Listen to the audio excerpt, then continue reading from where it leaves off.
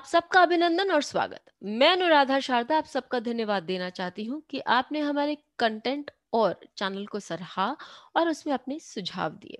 आज हम बात करने जा रहे हैं सीरियसली एक बहुत ही सुंदर और मजाकिया टॉपिक की। जी हाँ, स्टैंड अप कॉमेडी। आजकल हम देखते हैं कि लोगों को कॉमेडी में बहुत शौक है और कॉमेडी रियली में सीरियस बिजनेस बनता जा रहा है। तो क्या आपके चार्ट में वो कॉम्बिनेशंस हैं जो कि आपको एक अच्छा कॉमेडियन बना सकते हैं? तो आइए देखिए कि कौन से ऐसे कॉम्बिनेशंस हैं जो कि हमें एक सुंदर कॉमेडियन बनाते हैं।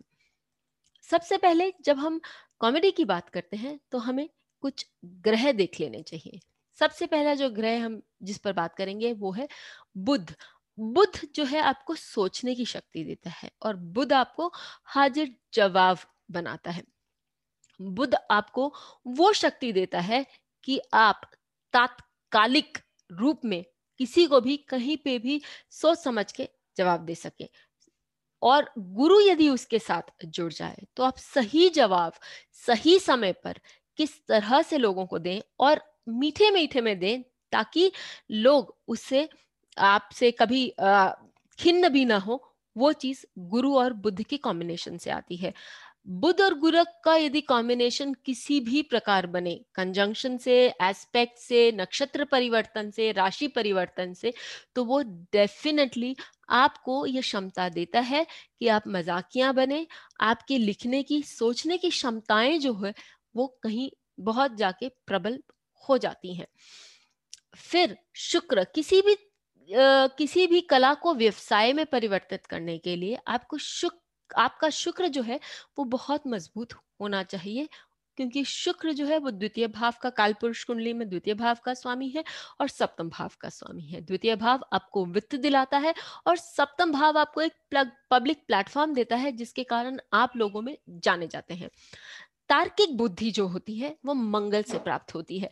तो किसी भी डिबेट में यदि हम जाएं और हमें तार्किक बुद्धि की जरूरत हो और साथ ही यदि हमारा ये तीनों प्लैनेट्स भी साथ दें, तो वो व्यक्ति किसी डिबेट में, किसी कंपटीशन में हमेशा पास कर जाता है, क्योंकि अपनी तार्किक बुद्धिमत्ता के कारण और साथ ही अपने हाजिर जवाब और खुशहाल एक्सप्रेशंस के कारण लोग उसे पसंद करते हैं।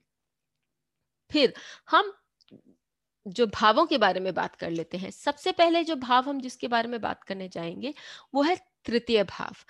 तृतीय भाव जो हम देखते हैं वो भाव है हमारे ठठा के हंसने का भाव होता है।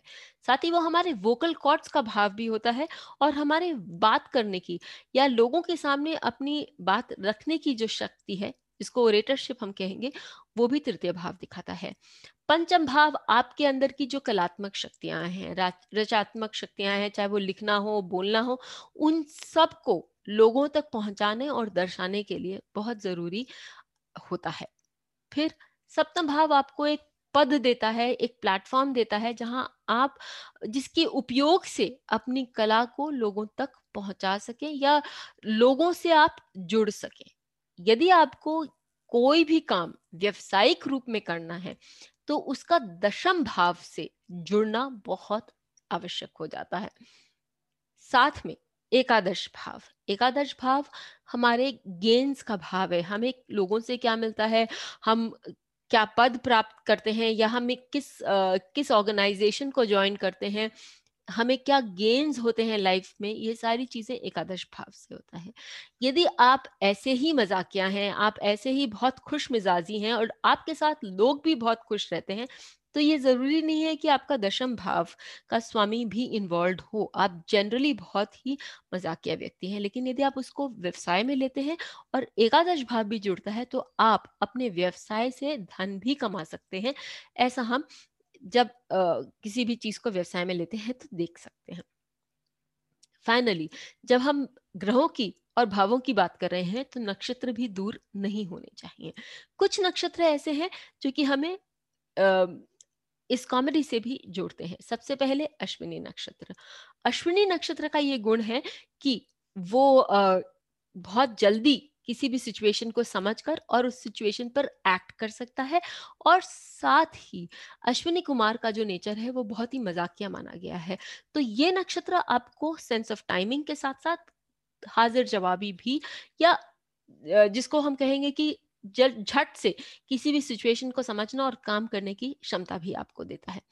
रोहिणी नक्षत्र जो है वो चंद्रमा का नक्षत्र है, और रोहिणी नक्षत्र के साथ साथ हस्त नक्षत्र, जिसे हम हाहा नक्षत्र भी कह सकते हैं, हस्त नक्षत्र साथ ही श्रवण नक्षत्र, ये तीनों चंद्रमा के जो नक्षत्र हैं वो आपको कॉमेडी करने की क्षमता देते हैं और आपको एक प्लेटफॉर्म देते हैं कि आप लोगों के साथ मजाक कर सकें, या लोग आपकी जो क्विक विटेडनेस या हाजिर जवाब को सराहा सकें, और उसका और आपके दिमाग का भी बोलबाला हो। ये ना भूलिए कि चंद्रमा जो है वो आपके दिमाग को भी बताता है। फिर हम पूर्व फाल्गुनी नक्षत्र पर ध्यान डालते हैं। पूर्व फाल्गुनी जो नक्षत्र है वो एक बहुत ही अम, आपको यशस्वी बनाने वाला नक्षत्र है, और लोगों के सामने आप अपना पक्ष किस तरह रखें और किस तरह से नाम, शोहरत, धन प्राप्त करें, वो पूर्व फाल्गुनी में यदि बैठा ग्रह आपको दिला सकता है।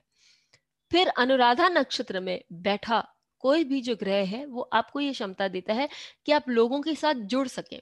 जो छोटे छोटे वन लाइनर्स और क्विप्स आप कहते हैं वो आपको इस नक्षत्र के सहायता से मिलता है। श्रवण नक्षत्र के बारे में हमने पहले ही बात की, और साथ ही उत्तर भाद्र नक्षत्र।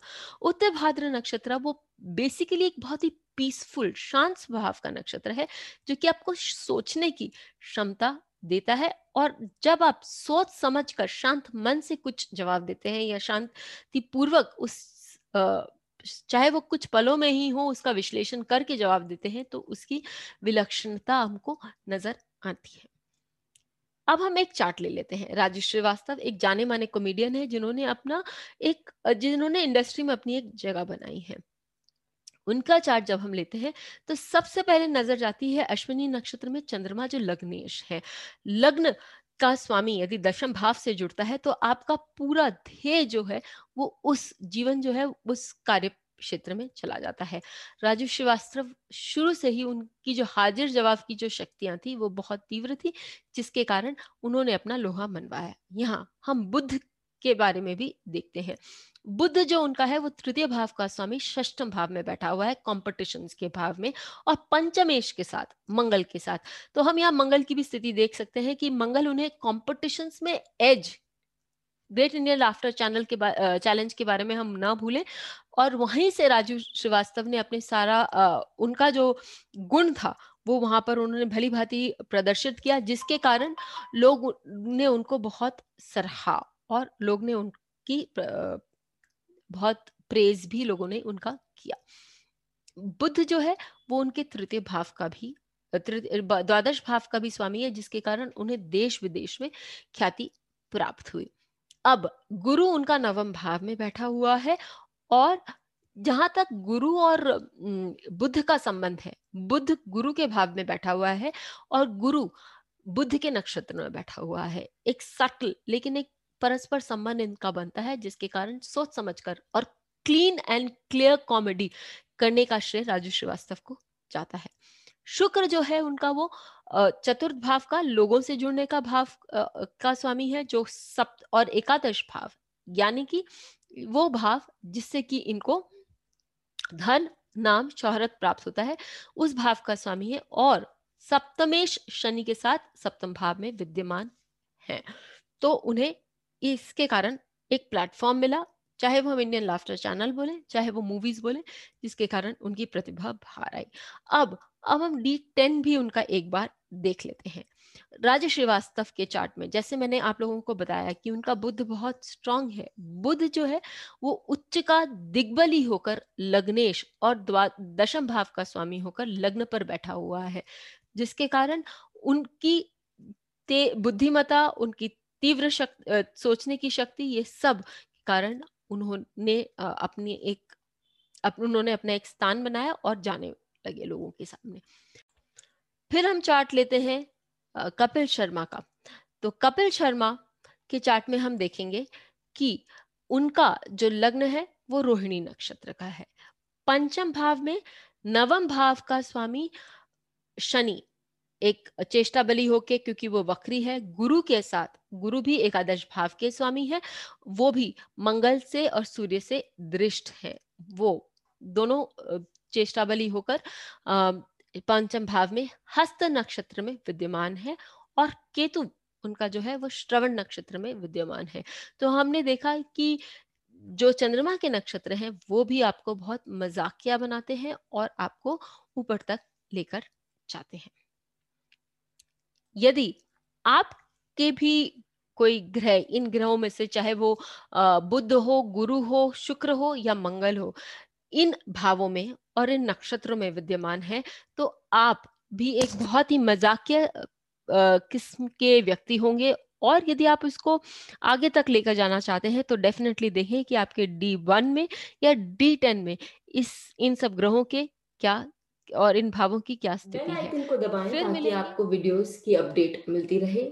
हमारे वीडियोस को लाइक करें, शेयर करें, उन पर कमेंट करें और हमारे चैनल को सब्सक्राइब करना न भूलें। धन्यवाद।